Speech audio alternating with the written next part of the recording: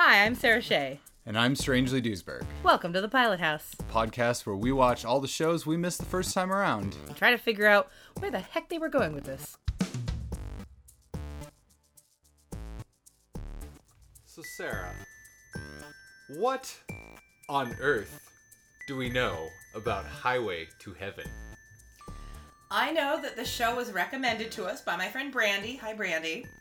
And she apparently loves it. But I think, if I'm recalling correctly, it might be sort of a like, oh, I watched this when I was a kid thing. So I don't know if she would stand by it today. I know that it's from the 70s. Yeah, I saw while we were just getting it queued up on Amazon. 74. Okay. Is the first season. Cheating. I'm not gonna. I know that. I'm being honest with it. This is hard hitting podcast journalism right here. All right. It's about from ethics the 70s. and podcast journalism. Oh boy. It's about a guy who he dies and then he becomes an angel and he has to or like he dies in order to become like a full-fledged angel. He has to help people like the It's a Wonderful Life model. And then the show is him. He has a buddy in the show, I think, but I don't know what the relationship is. Are they both angels? Is one of them alive? Are they both? I don't know. But like they travel along a highway. Yeah. Earning good deed points so they can get to heaven. I believe that's the premise. Yeah, my vague like notion of this is that it is in the genre of like shows from the 70s and 80s where they were very small casts, like one or two main characters. Oh yeah, and then like, rotating people every week. Yeah, so like people. Quantum Leap or Kung Fu or Yeah. I'm trying to think of more of them. The Incredible Hulk. Yeah. Where it's just like at the end of every episode, like whatever's happened finishes, and then it's like him walking down the highway or whatever. Just going, all right, time to go down this highway Toward to get heaven. me a little closer to heaven. Yeah, but it's like every episode, like they kind of solve a problem and then leave in a way that technically gets them incrementally closer to some big goal that is their character's motivation. Yeah. But they never get there until maybe the finale of the series. Yeah. I also believe that the main character is played by Michael Landon. Well, there we go. I recently heard somebody mention Touched by an Angel, which I saw little bits of, I think, when I was a kid, when it was on TV in like the mid-90s, whenever that show was on. And I went, oh yeah, this is that same model, right? Touched by an Angel was about angels like helping people's lives or whatever. But they mentioned something about Michael Landon, and I went, oh wait, did he like produce Touched by an Angel or something? Was he in Touched by an Angel? Is this like Michael Landon's thing? And he tried with Highway to Heaven, and it like didn't quite work the way he wanted, so he's like, all right, let's try it again, but this time ladies. I don't know. That I'm very curious. I pointedly did not look up whether Michael Landon was involved in Touched by an Angel in case I was wrong. I could still say it on the podcast, and maybe that would be entertaining. I don't know. All right, well, let's go find out. Let's go watch the 2-part 90-minute pilot of Highway to Heaven. Way to heaven, bum, bum, highway to heaven. You know there's like a Christian rock band. Oh my God, Or yeah. like a bunch of dads who play at like the Christian high school prom or some shit like that, who are like, they're rocking that one. It exists. You know it. I just had a beautiful flash of how you must feel every time I'm like, isn't there like a Jewish thing with like a candle and like a bagel, like it happens every like Thursday in March. You're welcome.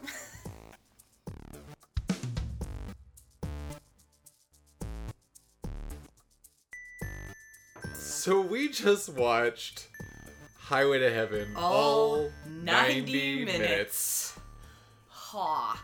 I was really hoping, I had advocated with Strangely for, if the first 45 minutes give us like enough to talk about and enough of the plot or whatever, we'll just talk about the first half, because 90 minutes seems like a lot, but they just barely got to the actual action at the midway point. So we're gonna kind of breeze through the recap part pretty quickly and get into actually talking about what the hell this show is. Yeah. So One sentence synopsis. Strangely, I do them a lot. Would you like to try take a stab at this one? Yeah, let's see. An angel named Jonathan Smith arrives in a town, gets himself a job at a nursing home, helps the old people seize control of their own destiny by buying the nursing home, and along the way he meets a alcoholic former cop and helps the cop and the cop's sister face their problems and makes their lives better before drifting off out of town. With the cop in tow as his new second in command. Traveling and helping people. Yeah, I'm only just now realizing how gay of a setup that is. Like a little bit. Like the moment at the end where they hug is very... And then they pull back, they kind of look at each other like... The cop's like got tears in his eyes and he's like, I never could have done that before I met you. And you're like... Yeah. A lot of things are awakening in you. I understand it's Michael Landon. It's got the hair and everything. But anyway, we don't want to get ahead of ourselves. But yeah, that's the one sentence synopsis. Yeah, I feel like Michael Landon in a chambray shirt can make a lot of people feel a lot of things. So. Yeah, it makes me want to go live in a little house on the prairie for sure. Anywho, let's get into a very quick recap. Yeah, because I have thoughts on this, but plot is not. Plot is not huge. Yeah, so basically, I mean, the one sentence synopsis covers most of it. Yeah. Jonathan Smith. Not John Smith, right? Almost. Jonathan. But Jonathan Smith. He's wandering along a dusty highway. An old man pulls up in a truck, says, "Where are you headed?" He says the name of a town. The guy goes, "I'm headed that way too." And he's like, "Oh, thank you." And he said, "Hang on." I said, "I'm headed that way too. If you want to join, it's $10. And he's like, "But you said you were going there anyway." Anyway, the guy's like an old crank who's like, "It's the world is. Ain't nothing come for free." And $10 for a ride in 1974. That's like a lot of money. Yeah, that seemed like quite a lot. Like, honestly, even now, someone, if I don't know how far away they were, but if someone was like, presumably he wasn't that far away, right? Yeah. It did seem kind of like, if someone's like, yeah, $10, I'd be like, all right, dude, like, don't be a dick about it. But I still probably would pay it if I was hard up or, for a ride or something. But yeah, in 70, like, that seems like kind of a lot of money, actually. Yeah. So this guy was a real asshole, is what we're saying. And, he's a cartoonish asshole. Yeah. Oh, he's like a crotchety old man.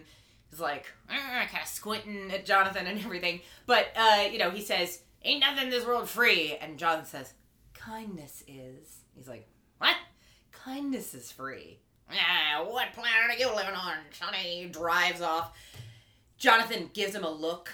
A long, lingering look. A lot of shots in this show that were just very long and lingering and way longer than you need to be. This show is taking its time. And he looks at he kind of squints at the truck, and the truck explodes. Not explodes. It does. Wow. It does a car thing. There's a noise and some. The truck backfires and stops. I was like, I don't know what the car words are. Look, friends, I don't know a lot about cars. The truck backfires and stops. And Jonathan walks up and is like, "Can I help you?" And the guy's like, "I don't need any help." But then Jonathan magically fixes the truck without actually doing anything. Yeah. And it magically works. And then the guy offers him a ride. He kind of warms up to him and is nicer to him or whatever. Anyway, so he gets into this town, immediately goes to this old folks' home, asks for a job. The old folks' home is cartoonishly old folks' home. Everyone is in pajamas and bathrobes. Just staring off into space. And no one is playing chess or reading a book or listening to the radio or watching TV. I know it's a stereotype of old folks' homes that everyone is miserable and they're treated very poorly. But like that seemed like it was going pretty extreme.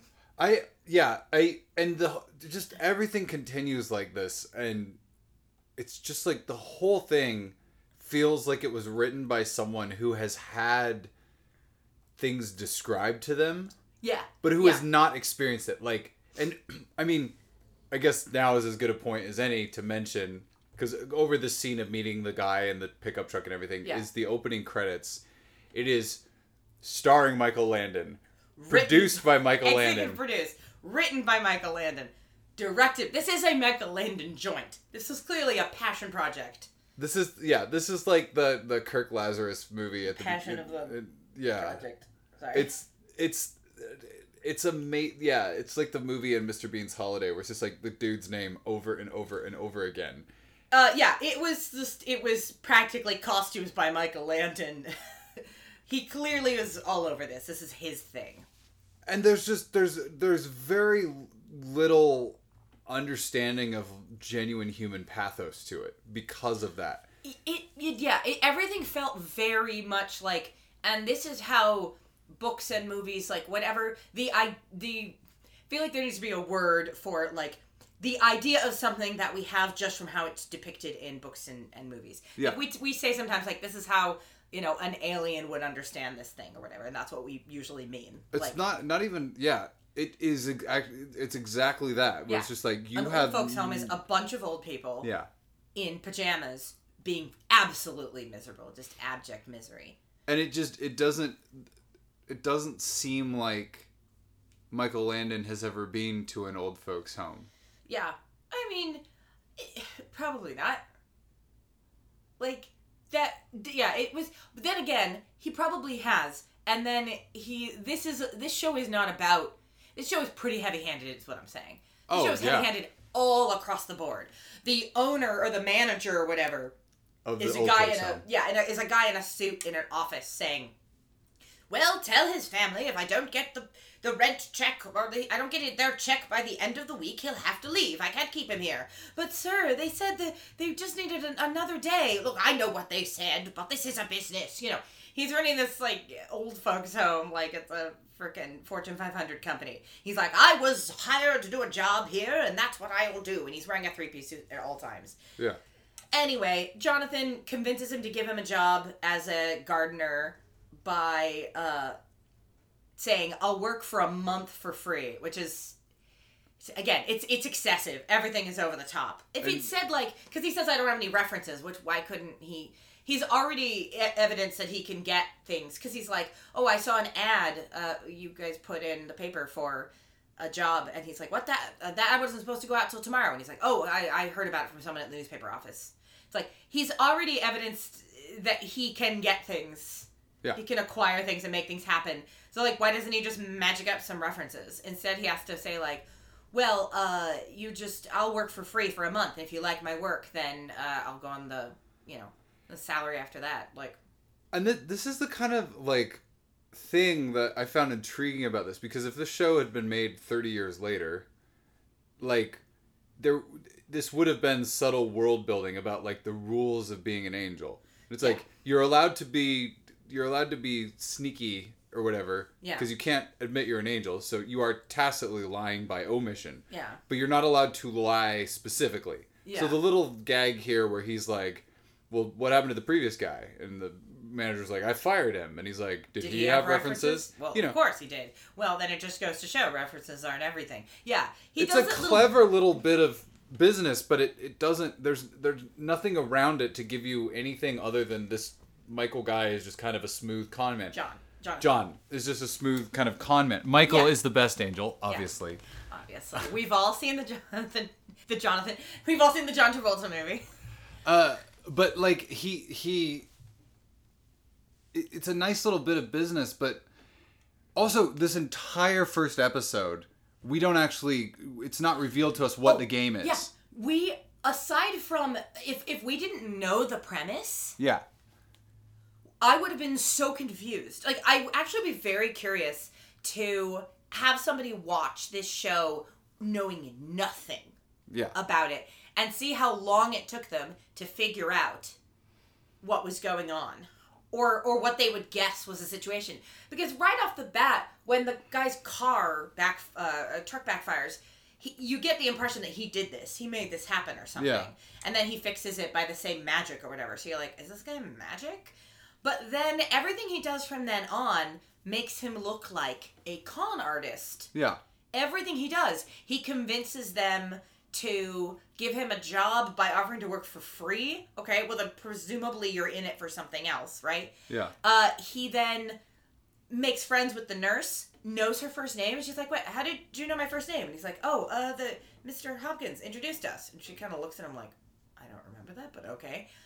And then he says, oh, by the way, I'm looking for a place to live if you have any suggestions. She's like, oh, well, there's an apartment for rent at my building. And he's like, oh, well, I'd love to go there with you after work. It's like, this is getting sketchier and sketchier. Can I come home with you? Can I see where you live? Like, yeah. And he's super judgy about everything. Like, people saying, well, that's just the way the world is. And he goes, it's only the way the world is because people let it be that way. Yeah, he's full of this, like, fortune cookie wisdom. Yeah. She says, like, she says something about, well, times change. And he goes, no, people do. And I want her to be like, I mean, yeah, okay, that's kind of what that saying means. But I'm sorry, I wasn't saying... the phrase times change doesn't mean that people don't. Yeah. It's just saying things change is what that means. I don't know. I was just like, what are you... He's so judgy. He's so freaking judgy, which makes sense if he's an angel. But it's... Yeah, he just comes off as like a kind of intense, weirdo con artist. Yeah. At best, a con artist. At worst, a super creep. Yeah. And what's odd is, like, I can tell that this show ended up being influential in terms of, like, depictions of benign heavenly visitors. Yeah. Because I feel like I've seen this a million times before. Like Angels in the Outfield or, I don't know, Miracle. Or, like, there's all those movies where it's, like, an angel is, like... shows up and yeah. like... Bruce Almighty, like, the way God is portrayed in that is, like, very similar. It's just, like, this, like, really chill kind of fortune cookie wisdom kind of person who's like, hey... I need a ride. Yeah. No, I've lost my keys. The depiction of an angel as sort of a just like a nice person who could be an angel but also could just be a serious weirdo. Yeah. It's like, I mean, I've never actually seen It's a Wonderful Life, but like, it's like, did it come from that? Was that the first one? Because doesn't Clarence just appear like a normal dude? Yeah. He doesn't look like an angel. No, he doesn't have wings or whatever. Because he's trying to earn his wings. Right. He doesn't have a halo or anything, though. He's just a dude. And because at some point in this, I think it's the second episode, he says, like, he's, like, probationary or something. He's like, I'm not super good at it yet. Oh, he just says I'm new to it. He just says he's new to it. Yeah, there's no implication that he's trying to achieve a goal. It is implied, although... Let me be clear, not made explicit. Nothing in the show is made explicit, despite the fact that we watched 90 minutes of it. It is implied that this is just what angels do. Yeah. This is just this is what your job is as an angel, and he's just new to it. Is he new to it because he recently died? That we don't know. Yeah. Is he even a previously dead person? Is he that definition of angel, or is he like... heavenly creature definition of angel, although him being new to the job suggests maybe he got promoted to boots on the ground status. Yeah, maybe he was just a clerk up in heaven. Look, in order to speed this along, I want to breeze through the whole first episode by establishing three things. Yeah, because he's down on Earth to help people, and he's arrived in this town, and he has three things he needs to help. There are the old people in the nursing home, and the nursing home is about to be sold. Yes. There is the nurse who works at the nursing home, and we find out that she is... Well, it's not even stated that she's lonely. We just find out she hasn't had a date in 5 years, and apparently that's the worst thing. Yeah. Well, it's definitely implied that she lives with her older brother, who used to be a cop, and then they never establish what happened. It's not like, and then his wife died, and then... he witnessed something really terrible. So he just got bitter about life and quits his job, or gets fired for excessive force. And that her brother is the third thing that he is there to help. Yeah. So that's the third thing. Yeah. Honestly, it kind of implied, I don't know, it kind of seemed like the old folks home was the main job, and the other two were sort of like, he just came across them and went like, should I while I'm here? Like, it almost seemed like that wasn't what he was sent for. Yeah, but it also kind of seems like a package deal. Yeah. Because, I mean, spoiler alert, he helps the old folks home and the brother and sister. But it's like, not spoiler, you said it in the one sentence synopsis. Yeah. So you've already spoiled it. But the thing is like, I think it is kind of a package deal. And I did like how all that fit together. That like the sister needed to be free from her brother moping around the house. The brother needed purpose in life again. Yeah. And the old folks needed help. And clearly the sister is staying at the old folks' home to continue to help them. So it's like those... Oh, she's working there. Yeah, she's going to continue working there for the old folks. I think she still lives in her apartment. She's moved in. Yeah. Honestly, I think the dumbest part of the plot she's an actress. She's 29. She's old. I'm sorry. No, Honestly, I thought the dumbest part of this entire ridiculous show was that in the end, they tell Mr. Hopkins, when the old folks, like, now own the home, they tell Mr. Hopkins, this complete asshole who clearly has no interest in running an old folks home and no experience doing so. Yeah. He's just there to keep the business running until it sells. That's clearly, he was hired for that specific job. They still tell him, we'd be happy to keep you on. I'm like, no! Fire him. Leslie gets promoted to, like, manager of the home, and then they hire, a couple of other nurses, because that many people and just one nurse is insane. Anyway. I only really want to talk about John's relationship to the cop. What's his... I forget his name. Mark. To Mark. The cop. John and Mark's relationship is actually interesting to me. So... Was it? Yeah, well... I have thoughts about that. I don't have thoughts about the whole old folks home. I thought we were trying to get through the recap. Yeah. So we've those three things we established. That's what's established at the end of the first episode. And Mark is suspicious of John because he seems like a con man. Yeah. Well, and he even says that. That's what we just get a little whisper of that before the first episode ends. Yeah. We get the first evidence that Mark is like the only smart person in this town, and is like, doesn't it seem kind of weird? Because Jonathan keeps getting things for free and saying, oh, a friend of mine gave them to me. He's suddenly planting flowers at the old folks' home. And the owner says, or the manager says, well, what are you doing? This wasn't on the list of things I gave you to do. We don't have money for flowers. He's like, oh, I did everything else on the list. And then a friend gave me these flowers. If there's one thing my friend has, it's lots of flowers. He's about as subtle with referring to God as my friend as Jimmy Olsen is in Supergirl, referring to Superman constantly. It's, my big blue buddy over there or whatever. Like, Jonathan just stopped short of referring to him as, like, the big guy. Or my friend upstairs, because he's trying to be a little more subtler than that. I am genuinely curious if Neil Gaiman or Terry Pratchett saw this show somehow in export in the UK, or if something like this was being made in the UK, because so much of the kind of like casual supernatural, this is like the earliest depiction of what I'll call casual supernatural that I can think of, that I've seen anyway. The kind of thing where it's like you're meeting an angel, but the angel's like, oh, well, it doesn't really work like that. I just kind of know when to say hi to people. It's a Wonderful Life, right? Like, does that not count? Again, haven't actually seen the movie. I just know kind of the premise that Clarence shows up and is like, I'm just an angel class 2A or whatever. I gotta earn my wings. I'm just like a normal guy though, or whatever. But I guess the difference I'm making is that It's a Wonderful Life is like, it's pretty on the nose that he's an angel. Mm-hmm. This is like... Oh, they're drawing it out. The way they're drawing it out, and he doesn't just show up and go, hey guys, I'm an angel. Yeah.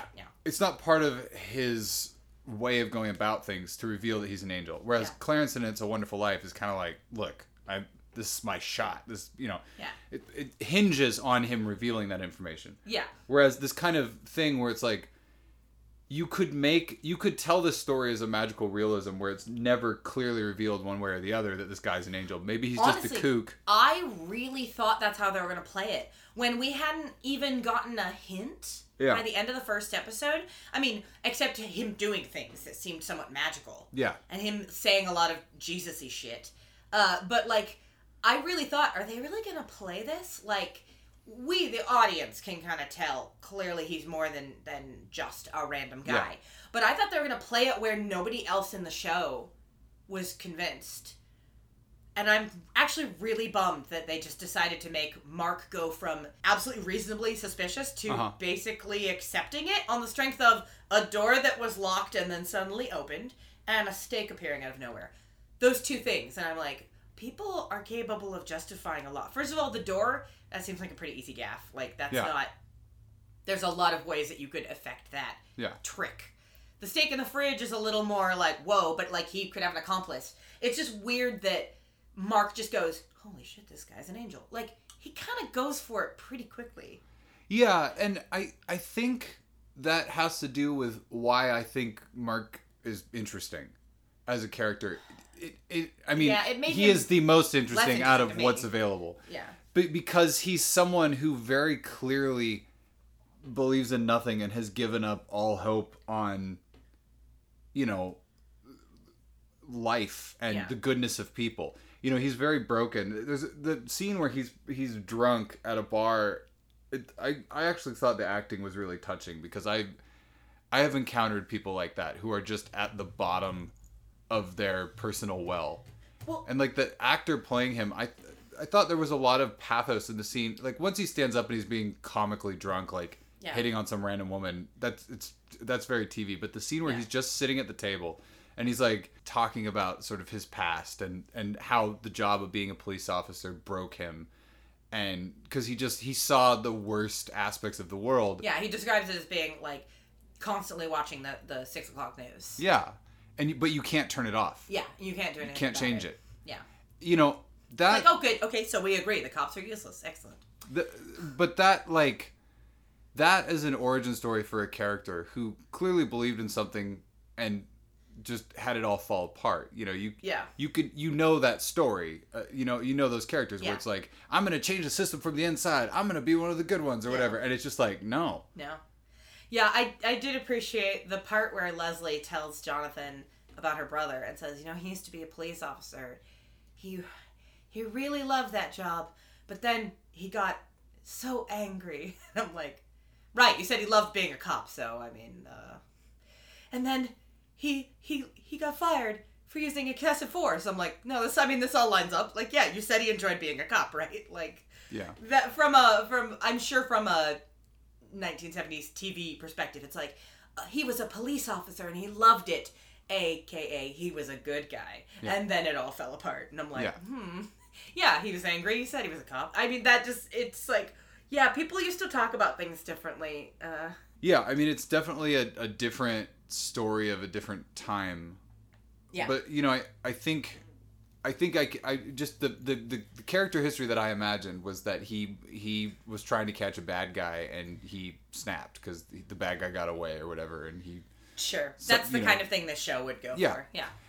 And I think it's kind of beautiful that he's totally broken and he's so world weary and he's coming across as so cynical, and then all that has to happen is he confronts Jonathan in Jonathan's apartment, which is fucking empty. Yeah. And the fridge is empty. And he looks at the fridge and he's looking at the fridge. He's like, there's nothing in here. Yeah. This guy's not real. Yeah. I did appreciate it was one of those old fridges where if you've ever seen them, the shelves are kind of shaped like a half circle and they rotate so you can pull them out and get to the things in the back. Yeah. A friend of mine actually has one of those in her apartment that works and it's bananas. But anyway. That was kind of awesome, but it was completely empty. That was especially good because this is the scene where Leslie has invited Jonathan over for dinner. Mm-hmm. She's bought a brand new dress, one that he pointed out in a shop window and said would look nice on her. She's putting up makeup for the first time in ages. She literally looks at herself in the mirror and goes, I look pretty. Like, all of her self-worth has come from this guy showing up and being attractive and being nice to her. But he never tells her she looks nice, though. That's true. She decides she looks nice. Yeah, that's nice, yeah. And even when he points out the dress, there is I don't know why I'm taking a side, but there were some interesting choices in that writing that, he points out the dress, he's like, I bet it would look nice on you. But then again, what does a man know about women's fashion? Like, he's not hitting on her. Yeah. He's mostly just being nice to her, but it's definitely in a way that I thought was kind of odd. I'm like, isn't it kind of shitty that he's basically... He's flirting with her, kind of. He's being nice to her. He's sort of acting like he is interested in her. Yeah. Going over to her place for dinner and everything. And that is clearly giving her a little boost of confidence that, like, oh, this attractive man is interested in me. And then he's just gonna fuck off out of town once his job is done. It seems kind of shitty. And I was like, well, he'll probably have a scene where he tells her something like, look, you're really great. I just want you to know this has nothing to do with you. I have to go, but... Off on a road trip with your brother. Yeah, well. But, I thought there's going to be a scene where he tells her, like, please don't let me be the only thing that makes you want to look nice. Makes you want to look nice and feel good about yourself or something like that. No, of course not. He does the absolute bullshit coward's way out where he tells Mark, no, I can't say goodbye to her. There'd be a lot of questions. What? No. I mean, yeah, but, like, no more than... She's still gonna ask questions if you just fuck off out of her life. You're just saying, I don't want to answer those questions. I don't want to even try to give her answers. I'm more interested in saving myself the awkwardness of trying to come up with answers to those questions than I am with her. Like, it just seemed contradictory to him trying to improve her life. But, of course, at the end... She runs to his apartment to get answers from him, and then there's another handsome dude who's moved in, who's like, well, hi, it looks like we're neighbors. I look vaguely like young Nathan Fillion. Hello, I'm going to flirt with you. I'm your new boyfriend. Like, it just seemed like, oh, well, he threw her a bone. He gave her another man to pay attention to. It's just like, all right. Yeah. I get the impression he didn't have anything to do with that. Well, then if he didn't have anything to do with that and that was just a coincidence, he's even more of a dick, honestly. Like, he's not even trying to soften the blow. He just fucks off out of town. No, I mean, like, that's what makes me think that it was kind of like bonus. Oh, I can also boost this lady's confidence while I'm here. Some of the lines about how he talks about what he's supposed to do, it's like he just knows, it's like, I have to go here. I have to do this. Yeah. And I get the impression that, like, he doesn't know why. I mean, granted, this is probably my reading of it, and I'm trying to find the most interesting reading. You are definitely this is guess. My interpretation. Yeah. But, like, the thing I'm reading in it is that, like, his boss, his friend, is just telling him what to do in any given moment. He's not being given the grand plan. And the way everything kind of falls into place, and even the mistake that happens in the big plan... that's outside of what he does. It's like, he's just another piece of this. He's true. Not the puppet master. Yeah, he does say that, like, he's like, look, I'm making some mistakes because I'm new at this. Yeah. He suddenly shows up, like, he and Leslie are going to walk to work the next day, and he shows up with a couple of bicycles. Like, oh, a friend gave them to me. And the bicycles are definitely the thing that makes Mark really suspicious, because he's like, those are two pretty nice-looking bikes. You don't just get those for free. He starts going to, like, every bike store in town and trying to find out who would have given Jonathan these bikes, and can't find a single person who's ever heard of a Jonathan Smith, or admits to either giving away the bikes or having bikes stolen. Yeah. We see one of those scenes, and then he says later, I couldn't find anyone, so we assume it was the same thing either way. Or it was the same thing every time. That, like, I don't know, Mark kind of is, like, the most sympathetic character for a bit, because he's, like, he's the only one who's like, doesn't anyone think it's weird? He's the only one who looks at this entire situation and goes, what the fuck is happening here? He calls it out. He says, look, I know about, I've seen con men before. I know what's going on. Yeah. You're cozying up to my sister. You're claiming your friend gave you all these things and they just seem to appear out of nowhere. Like, come on, what's your game here? Like, what is the thing? And that's when he sneaks into Jonathan's apartment. He sees that it's empty. He sees the empty fridge, which is even more poignant because we get to see Jonathan tells Leslie, oh, I have some sour cream. She's like, oh, shoot, I forgot to buy sour cream. And he says, oh, I've got some in my apartment. And then we see Mark looking in his fridge, which is empty.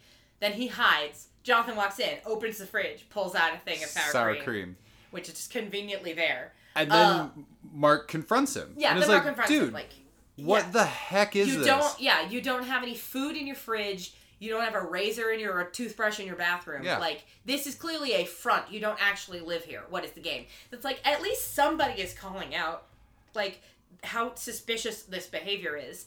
Well, like, he throws like a barbecue for the old people. Like, he starts gardening and making the place look beautiful, step one.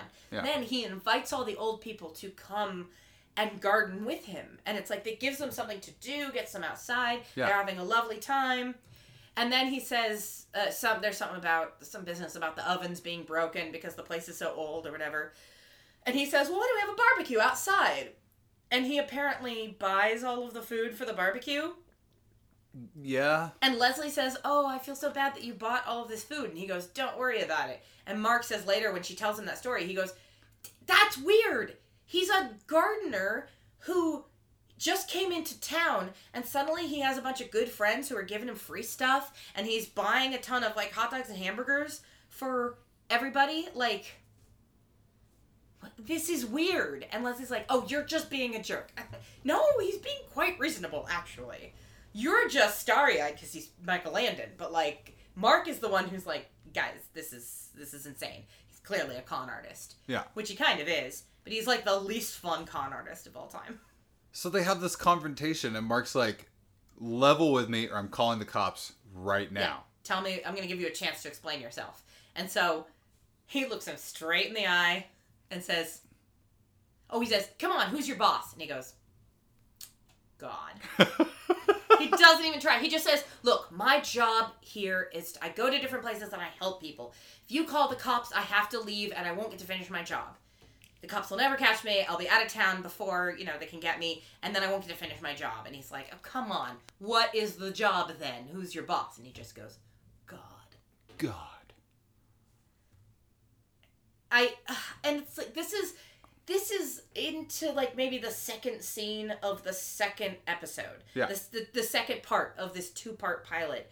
Like, we have already been through an hour of the show almost at this point. Mm-hmm. And he's now saying, I'm an angel. Like, guys, you did not need 90 minutes for this.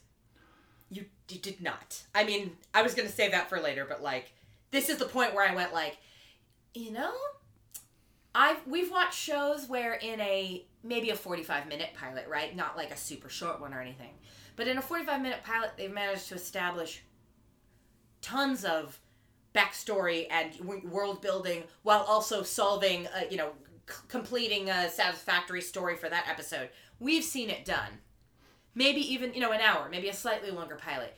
Y'all did not need 90 minutes. You spent a lot of time giving giving Jonathan opportunities to show off his abilities and just lingering looks and awkward moments. I mean, there's that whole thing where he's at the bar drunk, Mark is at the bar drunk, and Jonathan comes in and tries to help him, and Mark gets in a fight. He goes into the alley with these 2 guys. One of them starts beating him up. The other one's just watching and smiling. And then Jonathan comes in and tries to stop the fight. And there's that great moment where the dude punches him. Jonathan is barely phased. And the dude's like, punches him again. Punches him again. Again. Barely phased. The guy's like, what? I'm like, did we need to do that twice? And then Jonathan picks him up by his lapels. Lifts him up in the air and says, I turned the other cheek. And throws him into a pile of garbage. Yeah. It's like, I was actually surprised. In my notes, I wrote at one point, wait a minute, is Michael Landon Jesus? And the best part is I didn't write it about that moment. No. I wrote it about something way earlier. I know this recap is jumping all over the shop, but, like, it's honestly easier to talk about this thematically than it is to talk about this as an A, B, C plot line. That's true. So, the end of their confrontation in the kitchen, which I would say is kind of the key scene of this pilot, because it's where Mark learns the secret and becomes his accomplice, because of how the episode ends. This is the moment where Mark's story changes. Yeah. Which is why I feel that this scene where they have the confrontation in the kitchen about, next to the empty refrigerator is the key scene of this story. Yeah. Because Mark is this guy who's so beaten down by life. He's super cynical. He sees darkness everywhere and everybody's bad. And he confronts Jonathan and he says, level with me or I'm calling the cops. Jonathan levels with him. Yeah. And then right before Jonathan goes back to his dinner with Leslie, he says, you're more than welcome to stay here and eat. Leslie said you like steak. There's one in the fridge. Yeah. And he goes out and Mark goes and opens the fridge and there's a huge, gorgeous T-bone steak. Yeah. Sitting on a plate. on like a plate. Yeah. I thought that was weird. It wasn't like a packaged one. No. Like from a store. It was just a big steak on like a floral plate. Yeah. When he has no plates in his house. And I'm like, why this plate? I know that's like a tiny detail, but I was like, why this particularly little floral plate? Anyway. But that I know that you feel that that's like such a small thing for him to have had his mind changed by, but I actually found it kind of touching that, like, it was such a small, highly specific thing that got to him. I just found that, I mean, It seems like the door, he's trying to get out of Jonathan's apartment. While they're having the conversation. And he's like, no, you can leave in a minute when I've explained myself. Yeah. And he's like, what the fuck? But the door is locked. And then when he's done with the story, he says, you can go now. And Mark's like, tries the door, and it unlocks. And it really, the actor plays it like that's the moment that makes him go, oh, he really is what he says. Or like, maybe he really is. That's what makes him go, I'm going to let this guy go back to my sister when I think he's like a... Because he says, I don't know if you're a harmless kook or a dangerous kook, but you're clearly a kook. Like, he thinks there's a possibility this guy is dangerous. But he lets him go back to his sister. He walks and looks in the fridge, which he has seen for himself was empty, and now there's a steak in there. And that seems to be the thing that clinches it for him. And it's just like, I don't know, I was expecting more, usually in shows, and I feel like this is accurate for how people would react. Someone says, okay, you're an angel, prove it. And then someone does something and they go, well, that could have been thing. They try to explain it. And then the person does something else they can't explain. And that's the thing that gets them. This guy doesn't even ask for proof. He gets 2 pretty weak examples of proof and just kind of goes with it. Yeah. I don't know. It's like, this guy was the only one who was... It seems to imply that him being suspicious of Jonathan and thinking he was a con artist is an example of how he's lost his faith in humanity. But it's like, no, any reasonable person would have seen Jonathan's behavior and thought something is up here. And they would be right. Something was up. He basically is a con artist. He's just a con artist for God. Am I wrong? No, you're not wrong at all. It's a con. And I'm not saying he immediately is a 180. Because right after that, he's spying on them from the bushes. So he's not immediately 180. I'm just saying that's the turning point for him. That's the first little... grain of rice on the scale. The next conversation they have, he goes, are you really, and points upwards and says, because if you're not, I'm going to feel real dumb. It's like, because he's acting like a little suspicious. I guess I just really wanted a scene where Mark said, all right, look, I don't know what your deal is. I don't believe you're an angel for a second, buddy. But I'm beginning to think that you are the harmless kind of kook, and you actually are trying to do something good here. So I'm going to kind of go along with you on your scheme to save the old folks' home. Because it's at that point that they get the call from the old folks saying, oh, they sold the house where they told us we have to be out by Friday, and, like, we're going to lose our home and our community, and blah, blah, blah. And, like, when Mark jumps out of the bushes, like, where are you taking my sister? Which, it's weird. Jonathan has Leslie by the arm. It doesn't look like in a comforting way. No. It really looks like he's trying to, like... Hustle her out, like, because he's got a gun in his other hand. Yeah. And I was saying, I don't remember if I said it out loud or if I just thought it, but I was like, no, Leslie, never go to a second location. Yeah.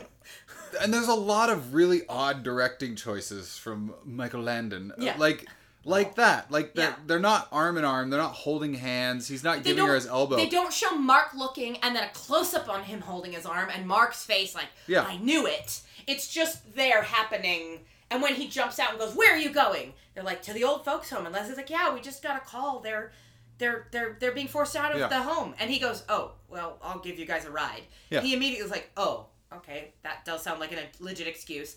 It doesn't look like he's like, oh, well, let me give you a ride. Like, neither of you have cars, so I can help. But also, I want to find out if this is true. He just looks like he goes, oh, gosh, of course that must be true. Yeah. I don't know. He seems to... That's the moment he does the complete 180. Yeah. He jumps out of the bushes. Where are you going? Oh, the old folks? Well, let's go. Yeah. So, the next day, Jonathan goes and visits the owner of the old folks' home in his high-rise office. Yeah, where he's working out on a bright yellow exercise bike with a Walkman. Like, why wouldn't... He's alone in his office. Why wouldn't you just have a stereo or a radio on? Why a Walkman? Who knows?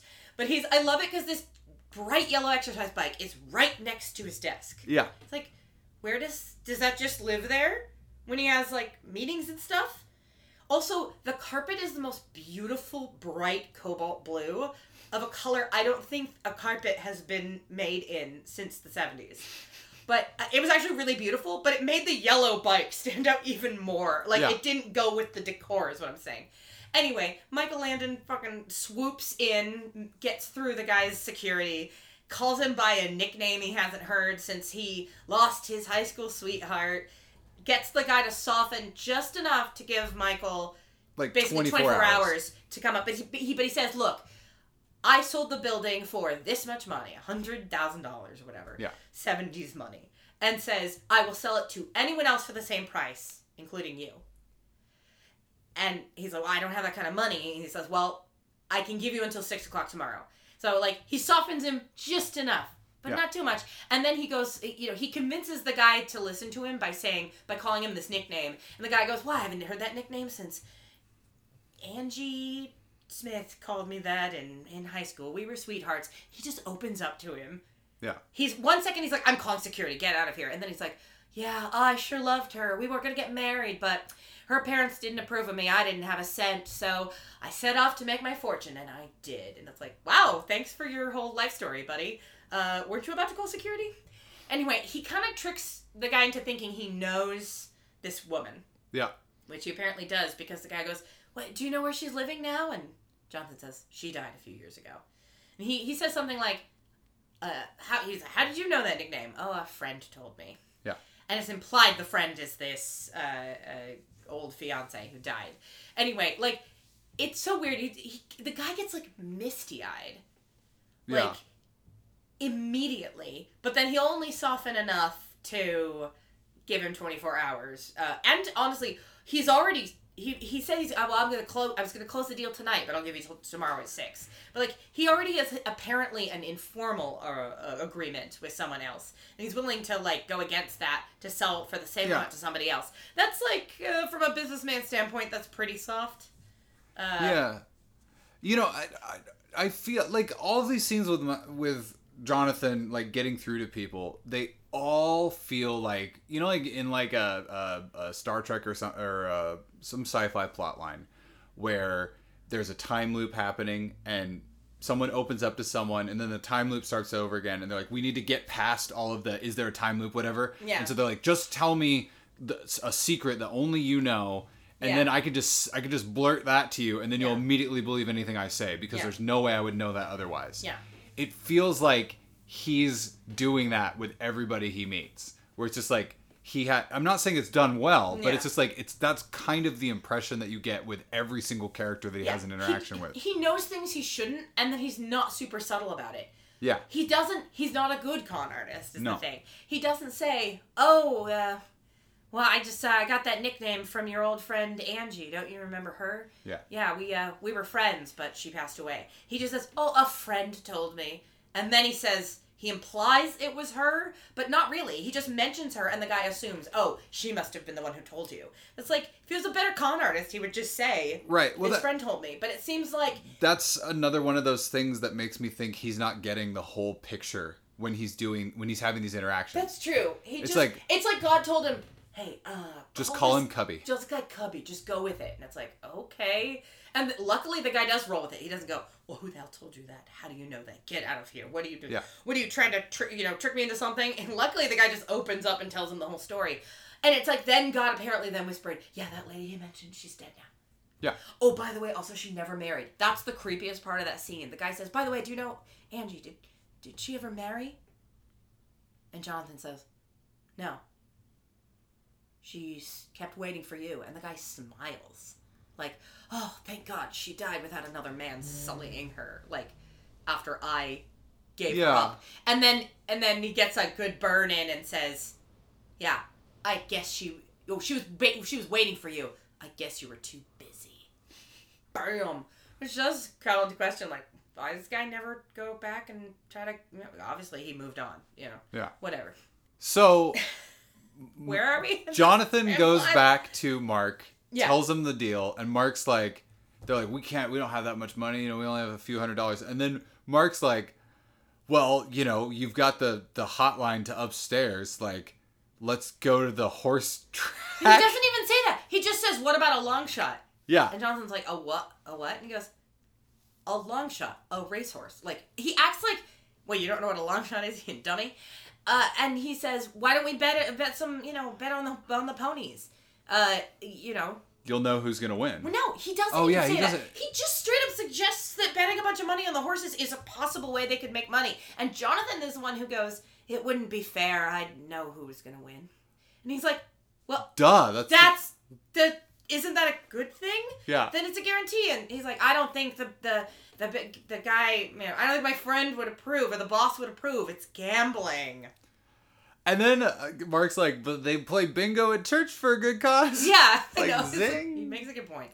It's like, does God want you to save these people or not? Like, he needs to throw you a bone. Yeah. Anyway, so then they're like, yeah, well, we'll get the old folks. They can cash their checks, their welfare checks or whatever. And me and Leslie can scrounge up a couple hundred and we'll go bet it all on the ponies. And they take the entire old folks home to the racetrack. In the back of the pickup truck from Mr. Crotchety in the first scene. Yeah, when Mr. Crotchety drops him off at the old folks home at the beginning, he says, thanks, Clyde. I'll be seeing you. And Clyde's like, what? Yeah. It's very creepy. I'll be seeing you soon. Tonight. Through your window. Like, it's a very threatening thing to say. He says a lot of things in this show that would come off as threats. Not like, what did he mean by that? It would be like, I'm sorry, are you threatening me? He says so many things like that. It's like, I don't think Jonathan Landon, I can't keep this guy's name straight. Michael Landon. I don't think Michael Landon realized how incredibly creepy he was making this character. But he's very creepy. He's a very uncomfortable character. He comes off very unsettling and often like he's making a threat. Like, anyway. They take the old folks out to the racetrack. He does imply that thing. He's like, look, I don't know which horse it is. I have to look at them and then I'll know. And I can't just say, oh, I know the whole plan. So yeah, it does support the idea that he's getting bits and pieces of clues, but he's not getting the big picture. And finally he's like, that number horse. Five, number that 5. one. Yeah, number 5. It's an extended, ridiculous scene where the horse suddenly stops walking where it's going, stamps its foot, turns around, like locks eyes with Jonathan, like, I can see into your soul, Jonathan.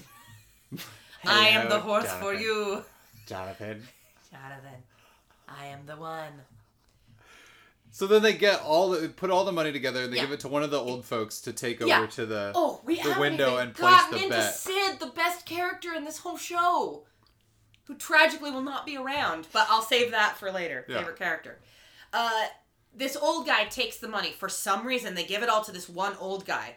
Why doesn't Jonathan or Mark take the money to go place the bet? It's not mentioned. They just give it to Sid. I mean, if I was gonna do this at the track, I would give it to Sid just because he would be less suspicious. He's a sweet old man, from a nursing home, as opposed to like some young drifter. I don't know. Like they never They never imply that what they're doing is suspicious, or that they have to. It's never explained. It's never mentioned. Like we need to. Well, we don't want to make him suspicious. It's a big bet to be placing. Not a lot of people place bets this big. Yeah. So we're gonna have to make sure that we really Anyway, it's just. They established that the horse they've picked is like really long odds. Yeah. And so you think, well, there you go. They'll make they'll win a lot of money then. So then Sid goes and places the bet. Then they're watching the race, and it's this very dramatic race, right? Oh, right at the beginning of the race, Jonathan turns to Mark and says, well, what's the name of our horse? And Mark says, Devil's Lad. And Jonathan passively does like, oh boy, like take to camera. Not quite, but he's like, ooh. Like he's already not convinced that this is going to work and that the big guy upstairs will approve. But like, anyway. Long story short, the horse doesn't win. Yeah, he's second place. They do this totally... there's a very weird moment. It's this very tense scene, right? We're waiting to see, is it gonna win? Are they gonna succeed? There's still enough time in the episode that technically this could fail and they might have to do something else. Yeah. And then they cut away to some B-roll of a child. Oh yeah, during the race. Washing their hands. During the race. Yeah. They're cutting away, like B-roll of the crowd. People, the old people cheering, the horses running. Suddenly, a little boy washing his hands, and like his parent who's off screen, like washing his face. It's the weirdest fucking thing. It felt like an accident. I have a theory about this. Please do tell. The horses running on the track is the B-roll for that is from another film that had this cutaway of this kid, and they accidentally. Yep. Just like didn't realize. They went, oh, from this moment to from this spot in the film to this spot in the film, it's horses running. Yeah, cut it out and pop it in there. That it felt like an accident. That is the only explanation that makes sense. That's my theory. Yeah, I believe it, and that they wouldn't catch it says a lot. Anyway, so then they, the horse loses. They do this unnecessary bit where there's like an inquiry, which I guess is a horse race thing I've never heard of. It was like by a neck, and they're like, we're reviewing the... Yeah, it was by a nose, they said, actually. Nose. By a nose. So they say, oh, an inquiry, and it's like, what does that mean? Oh, it means there's some question. If 7 is disqualified, then 5 will win after all. Yeah. We wait for not that much time. Nothing happens. Nobody says anything. There's no, interesting conversation that happens among someone who says, if only this works, or if we don't win thing. And it accomplishes nothing. It's a tense 10 to 15 seconds, and then they go, no, it's definitely 7-1. And you're like, oh, okay. So we definitely we didn't win. Yeah. So they're walking out, bummed. Yeah. Because, Yeah, and Sid is holding the ticket and going, can you believe it? This many dollars on number 7. And one of the old people's like, you mean 5? And he's like, what? And I was like, 5. We bet our money on 5. And he looks at the ticket and goes, this ticket's a 7. And they're like, what? And he doesn't even go, I thought it was 7. I got the numbers mixed up because I'm old. He just said, I said 5. The guy at the window accidentally put it on 7. It's a total twist of fate. And no one ever comments on it. Jonathan doesn't comment on it. Yeah. Mark never says, so what did the big man upstairs pull that? Why did he pull that? Why didn't he just make the horse we wanted win? It's never established. Everyone's just relieved that they have the money now that they can buy the building. It's never established that. So this was not God's intervention, this part. God told Jonathan, it's 5. 5 will win. And then it wasn't. Well, and again, this is another thing on the sort of my reading of it, that Jonathan is not, he's not a puppet master. Yeah. He's just getting little flashes of insight. Right, but then why would God say 5's going to win if it wasn't true? Because God knew that the 5-7 swap was going to happen when Sid went and placed the bet. Apparently, I guess, but nobody ever says that. Nobody says was God not involved then? And Jonathan doesn't say, well, he works in mysterious. My boss, my friend, works in mysterious ways. It's just never addressed. They're just all, well, thank goodness that worked out. Not thank God, because he obviously had nothing to do with it. Just thank the goodness of the world. So it was just an absolute twist of fate, and nobody addresses it. It's fine. And I guess, I think the thing is Michael Landon doesn't really seem to know how God works either. And I'm not saying that I do. I'm not saying that there's a canon God, but it's he doesn't even seem to have a consistent idea of how God works in his universe. It's bad world bending. Yeah. Bad wood bending. Bad wood bending. You guys, it's been a long day. I am tired. Let's get through this. All right. Watching that 90 minutes did not perk me up, is what I'm saying. So they get the money. They buy the old folks' home. The old folks are now all part owners of the old folks' home. Yeah. And Jonathan's like, I gotta go. And Mark is like, you gotta go talk to Leslie. And Jonathan's like, I can't. Jonathan takes a powder. Yeah. Leslie goes running to his apartment.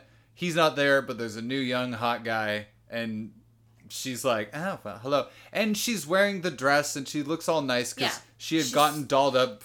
To go to the party. Yeah, to go to the old folks throw a party where they're all dancing and playing old music.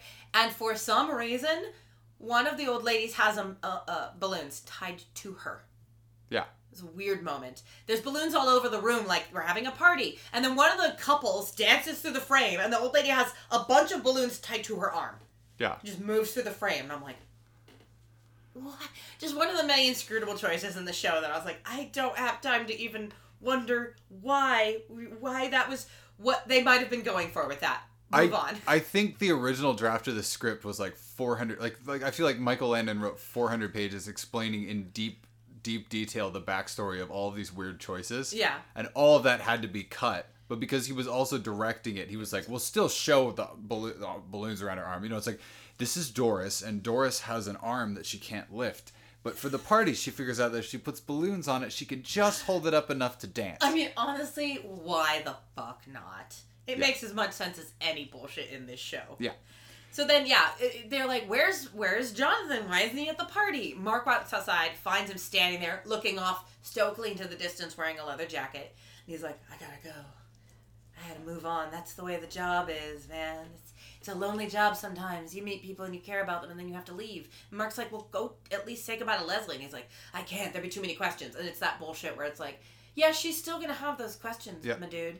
She's just not ever going to get even a bit of an answer. Yeah. You could at least say to her, look, you're really great, and I'm so glad that I met you, and I wish that I could stay longer, but for reasons I can't really talk about, I have to move on. But please, continue what you're doing. Keep working with the old folks and helping them, but also live your own life. Ride a bicycle, buy a pretty dress, do all of the things I inspired you to do, and do them for yourself, not for Michael Landon's hair. So the last scene, Jonathan is walking again down a dusty road, and Yeah. I just want to say, in the What We Know, I freaking called it that. Oh, yeah. This is like absolutely Incredible Hulk kung fu thing where it's like just walking down that dusty highway. Yeah. Oh, I call it. Yeah. Yeah. And car pulls up, and Mark is driving it, and he's like, and Jonathan's like, "What are you doing here?" Yeah. And he's like, I'm doing what you told me to do. I'm giving," because he gave Mark the advice of like, give Leslie some room, let her live her own life. It's actually one of the best lines in the episode. Is he's like, you need to let Leslie live her own life. She spends too much of her life worrying about you, so let her have her own life. And he goes, but I'm all she's got. And Jonathan says, no, she's all you've got. And I'm like, oh, mic drop. Like, got him. That was pretty on the nose. Because Mark made some noise earlier in the episode about like, oh, my poor sister, she really needs me. And it's like, no, buddy, you need her, and that's all it is. Anyway, but yeah, he says, I told her, I'd get out of her hair, let her live her own life. I told her I'd stay in touch. I want to help you. I want to travel with you. I already know your whole story. Like, yeah. And he's fine with it. I was waiting. I wanted this to be the moment where he said, I know your whole story, and hey, I'm not saying I definitely believe it, but there's definitely something going on with you, and you are good at helping people, and that's all I care about. Yeah. Like, kind of doing the thing. It would have been an interesting character arc for him to kind of gradually start to believe in or maybe just a character trait that he goes, you know what?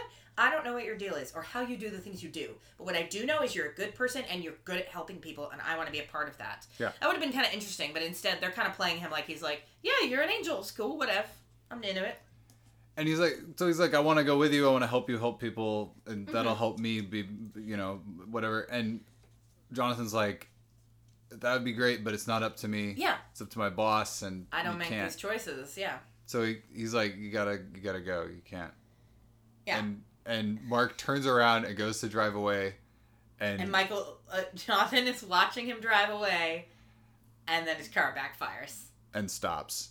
And Jonathan looks up at the sky, kind of like, oh, you. Like, thanks, buddy.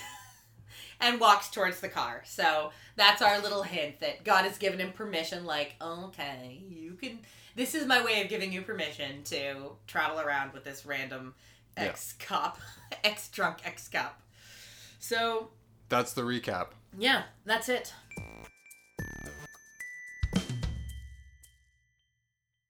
Where did the money go? This is the segment where we talk about where we think they spent the budget of the episode, if there was anything that was notably expensive. Yeah. And was it one big splash or was it evenly distributed? Yeah. I think the big splash was the Roadhouse bar scene.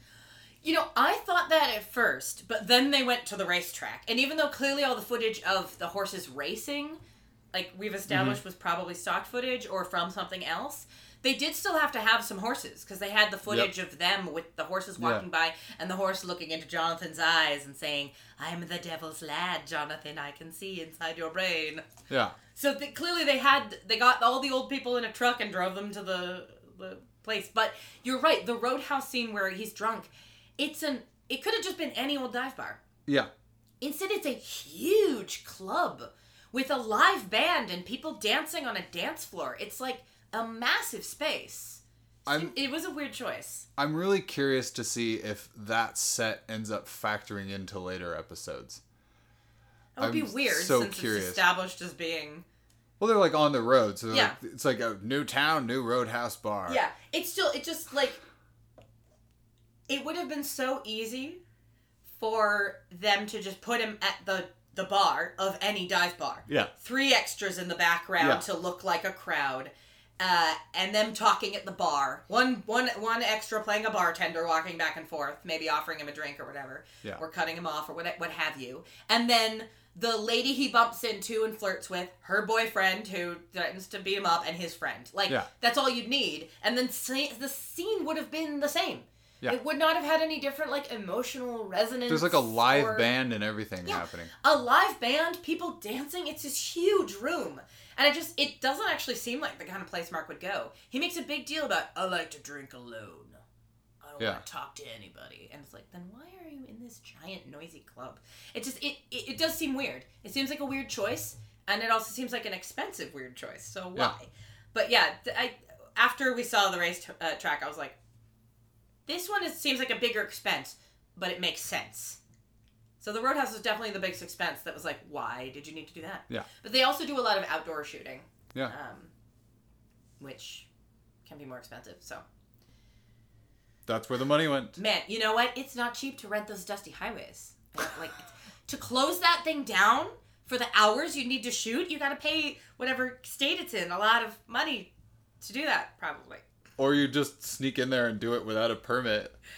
No. They'd have to stop traffic, strangely. You know how people are constantly driving down old dusty highways in the desert? You know. Anywho, moving on. Cliffs and Chips!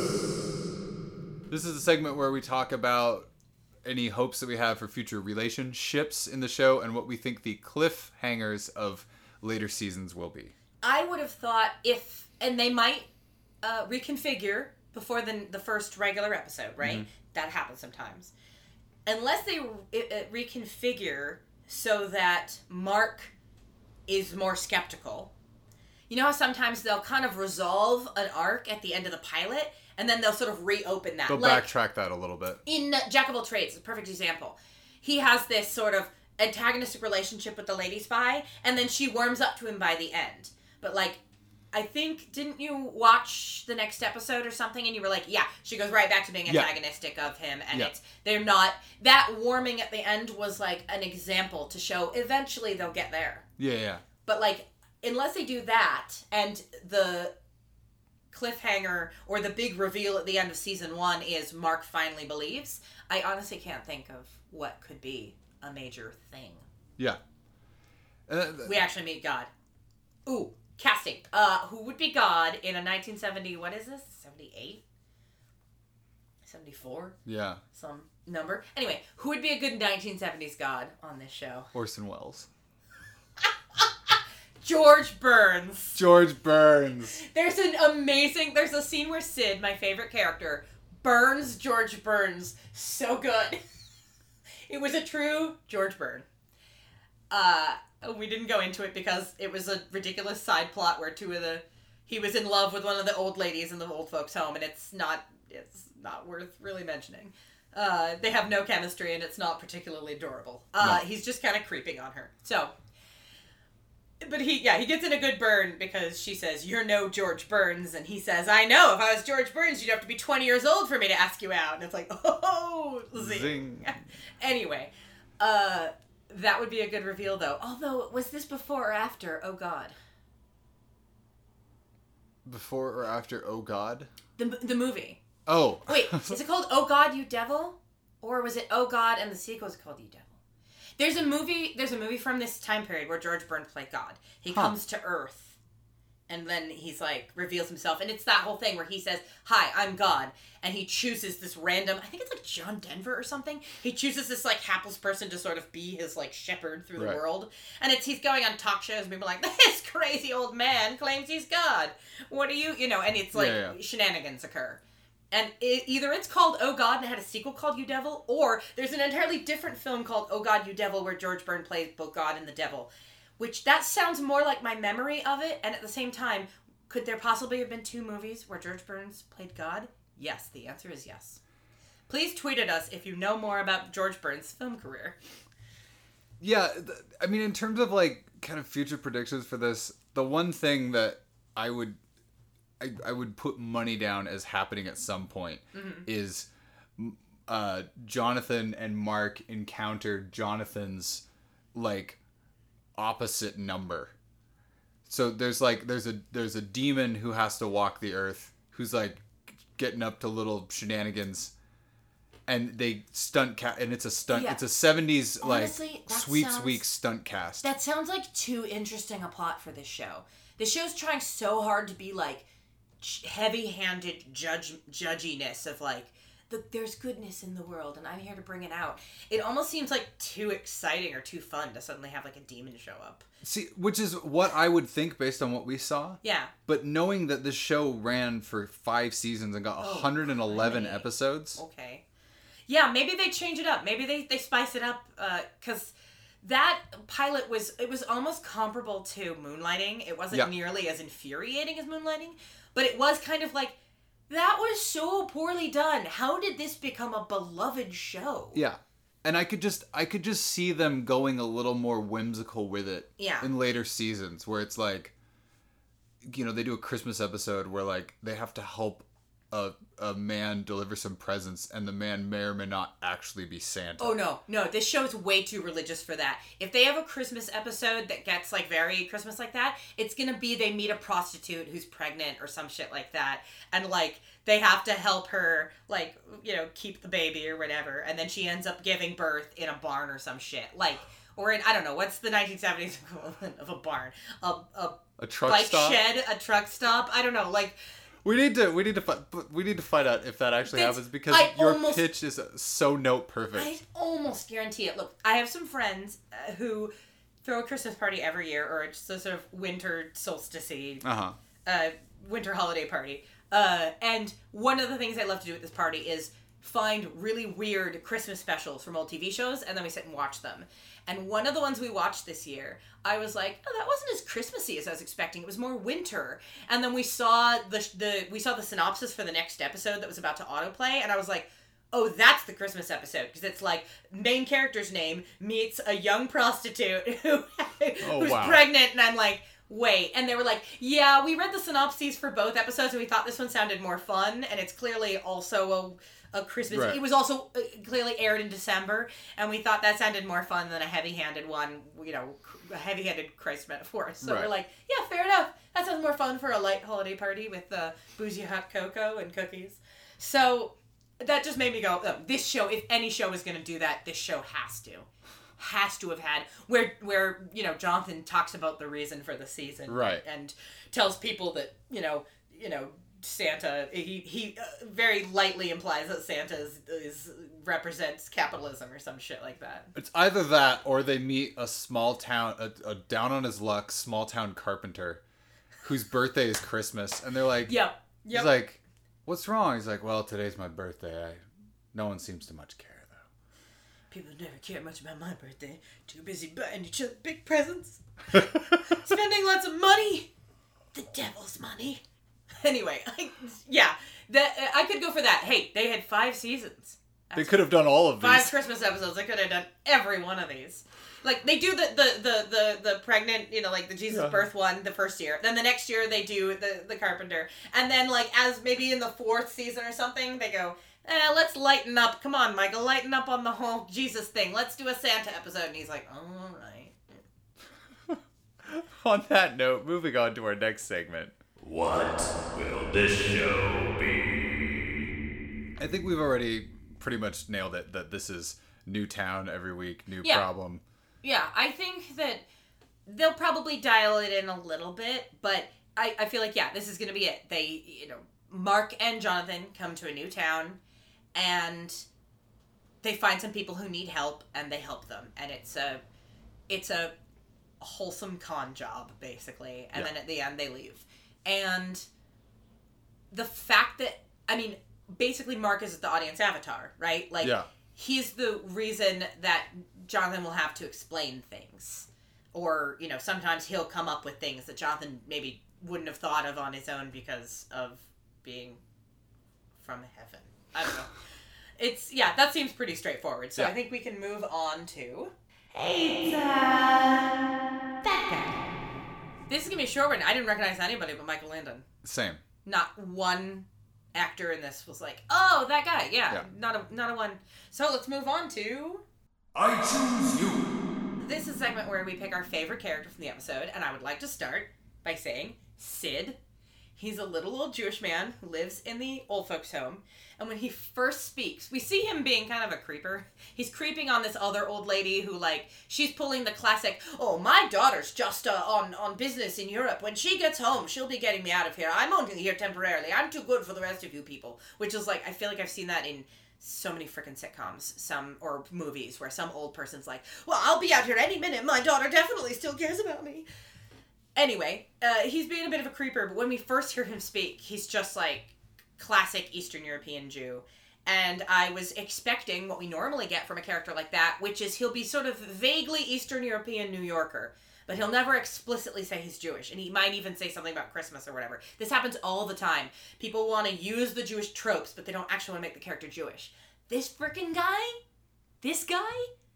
Mr. Gold, in the very first scene, he says Oi Gewalt, which, like, I can't even say how happy I was, because I'm like, he said Oi Gewalt, not Oy vey. Like, I hear actual Jewish people say Oi Gewalt way more than Oy vey, but Oy vey is the thing that people say in TV shows when they're like, look how Jewish this character is, Oy vey, or just Oi, you know? They want to be even more vague. So, like, honestly, the fact that they actually made him, like, Jewish, and he comments on it later, in a very weird way, but he says to the lady, when she's being rude to him, he says, now I know the difference between Jews and Gentiles. Gentiles are rude, and I love you. It's the weirdest declaration of love I think I've ever heard. But it's just the fact that they made him Jewish, and he says, Oi Gewalt, I don't know, it made me really happy in this show that is otherwise very heavy-handed, and it feels way more Christian than it does Jewish. Well, and this is also one of those things where you have any kind of minority representation. Yeah. Where it's so rare that you have minority representation where their minorityness has no plot bearing. They just exist. Yeah. It's not part of the plot that he's Jewish. He doesn't have some Jewish knowledge that helps them. Yeah. He's not the magical Jew, right? Yeah. Like, when there's also one black guy who lives in the old folks' home, and when he showed up, strangely, you said, like, oh no, here comes the magical Negro. But then he's just a character there. Yeah. He has a few lines. They refer to him as Doc, so presumably he's a doctor. But other than that, he doesn't have any, like, he doesn't dispense any particular wisdom. He's not a bigger character than anyone else. Like, no, it's just like the way he was framed and shot in his very first appearance. It was even like you hadn't seen him prior in the background or anything. So all of a sudden there's just this, and I was like, is this going to be like the God character? Yeah. Like, what is going on? Also, it's the first person that has been referred to by a nickname, not by their first name. Yeah. Jonathan does this weird thing where he refers to people by their first name before they've told him. Leslie's the only one who calls him on it. He calls Sid by his first name before he's met him. And Sid just does, he's kind of old, I guess he doesn't notice. But yeah, it's he does that weird thing where he knows things and then he doesn't, again, bad con artist, he doesn't come up with a reason why he knows their name. Or ask them their name so that he doesn't make that mistake. Anyway, he calls this guy Doc, and it almost seems like, oh, is he going to be some kind of, whimsical, like, legendary sort of, not legendary, what's the word I'm looking for? Just like... supernatural? Yeah, sort of mage, like... Yeah, something. Like, very wise character. Yeah. I don't know what the word is I'm looking for, but... he's just another guy who lives at the home. He does not a particular character. He has a few lines here and there, but not more than any of the other sort of tertiary old folks. I just want to add as a small addendum, when I said magical Negro, I'm referring to that specific trope. Yeah. And yes. That's kind of a problematic word to use. If you're not familiar with the trope of the magical Negro, that is what we're referring to. Someone else coined that phrase. I have heard many people use it of a variety of backgrounds, so I'm assuming that we've all agreed that using that term in that context is referring to that trope and the way that trope treats black people, and is not implying that that is a word that is cool to use today in 2020. I just wanted to add that. Which,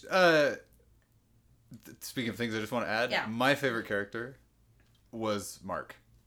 I found him endearing in a really strange way. Mm-hmm. I think a big part of it is not what's on the page, not what the actor's been given, but what the actor is doing with it. Okay. He plays this character with a kind of like,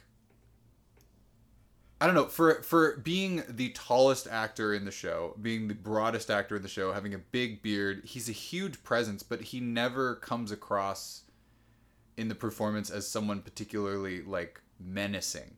Yeah. And I think it would be really easy. But he's a very sad, small person, even though he's this big hulking guy. And I found a lot of that kind of stuff really interesting, that he could have come across as very menacing, and he could have, like, when he's drunk, he could have been like, "Oh, cut you," or whatever. He could have been really dark. Yeah. And instead he was just sad. And I found the performance kind of endearing, and I'm curious to see if they spend more time sort of having him have a journey as the show goes on. That would be good to see. Yeah. It'd be something. So shall we move on to our Final verdict. This is the segment where we ask the question. Did this pilot do the job of a pilot and make you want to watch more? No, it did not. Although that's more about me than the pilot, I will say. I think this seemed to set up fairly well what was going to happen.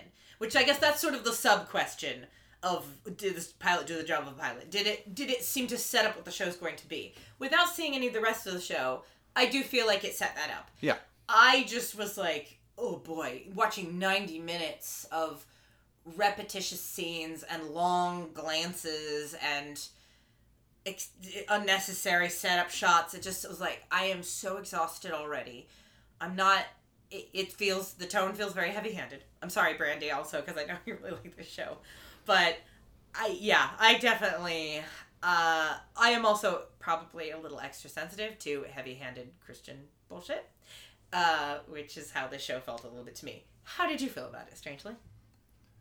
I wasn't reading very much Christianity in it, just because the sort of vague, there's a God up there who wants people to be nice, is not really the Christian thing. It's like this kind of weird Hollywood version of the Christian thing. Sure. But, like, the show is very heavy-handed with its moralizing, for sure. Well, I mean, he says, I turned the other cheek. Yeah, I mean, he It's quotes... It's not devoid of Christian imagery. No, but, I mean, he quotes the... references. He's hitting some greatest hits. There's no deep cuts here, I guess is what I'm getting at. I didn't expect it to have deep cuts. It still feels very... subtly, the background radiation of the show is based in Christianity. Yeah, in as much as it is sort of based in weird kind of quasi-spiritualist Americana thing where, like, small towns are more pure and God is a thing that everybody believes in, of course. It's like, it's almost a kind of animism more than it is like a specific religion. To me, it felt very... Yeah, but that kind as someone who is not Christian. Yeah, but what I'm saying is that kind of weird animism thing is informed by Christianity. I'm not saying it's not. It's just, to anybody that I know who is distinctly Christian, they would not view this that way. Sure. It's definitely low-key background radiation of our society, the way that it's been affected by Christianity. That kind of... Yeah. But just a little bit heightened because he's, hitting some of the greatest biblical hits and, So all that aside, for me, this is the kind of thing where, because I'm fairly certain they didn't tinker with the setup at any point in the 5-year run, I would imagine that this is the kind of show where you could find some list of, like, the 20 greatest episodes of this show.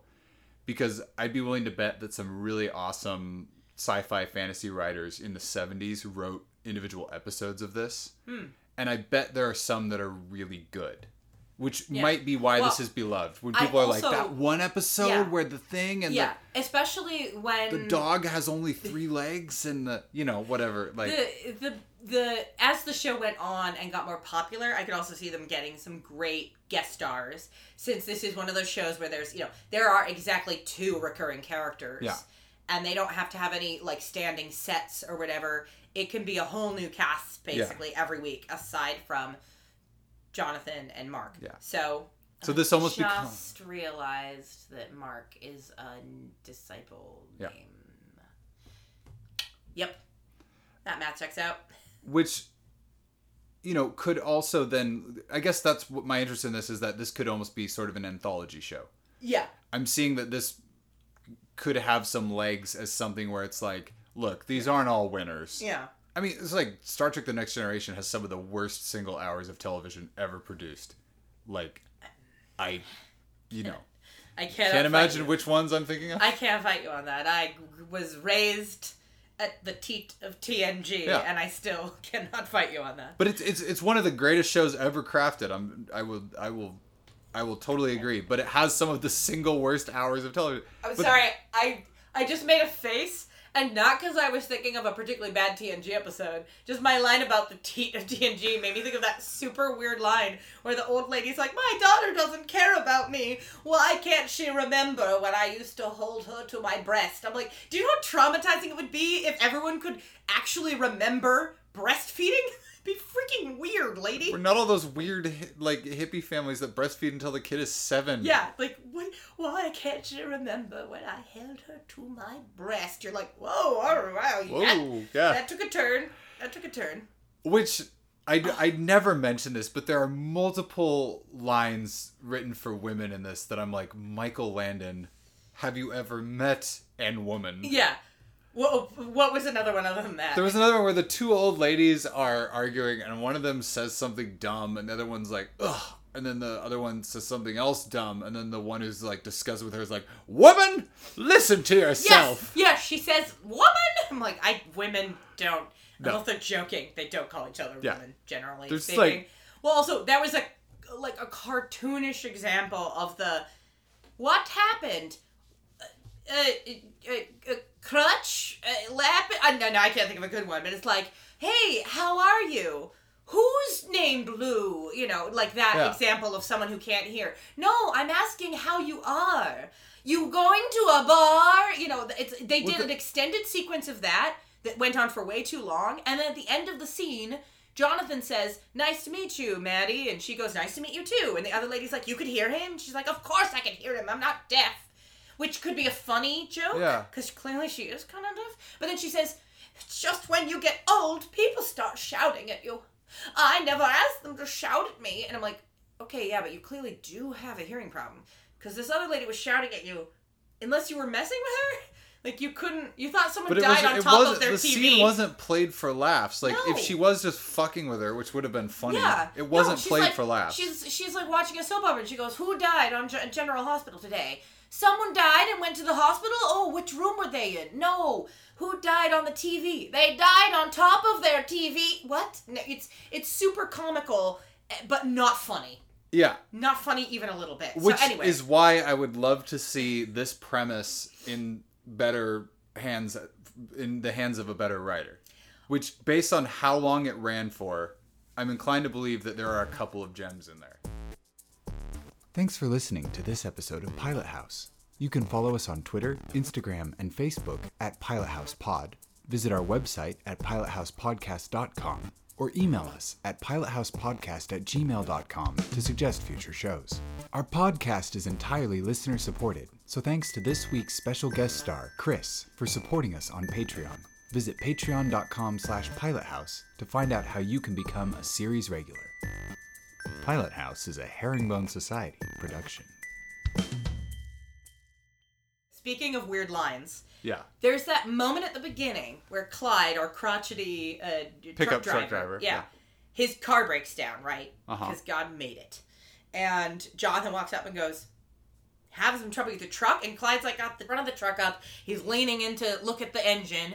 Jonathan says, something wrong with the truck? And he goes, no, I'm just hiding under here to keep the sun from...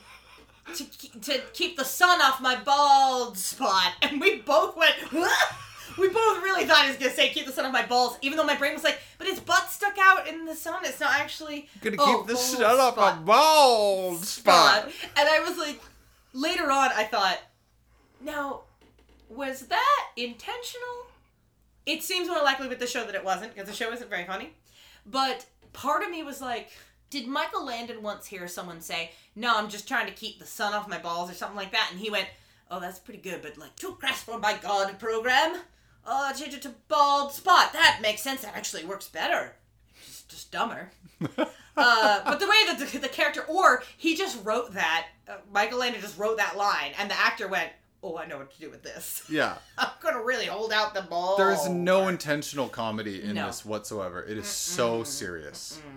Except for the scene with they died on their TV. Like, I do think that was meant to be a little bit of, like, maybe levity, but it just failed utterly because it's, first of all, it's super cliche. Although, no, I'm pretty sure that was a cliche in vaudeville. Like, by the time the 70s rolled around, it was already done. Anyway, I think that pretty much covers it. Yeah. So on that note, bye!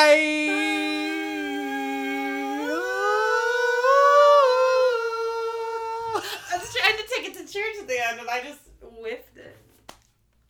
So did Michael Landon. Hey!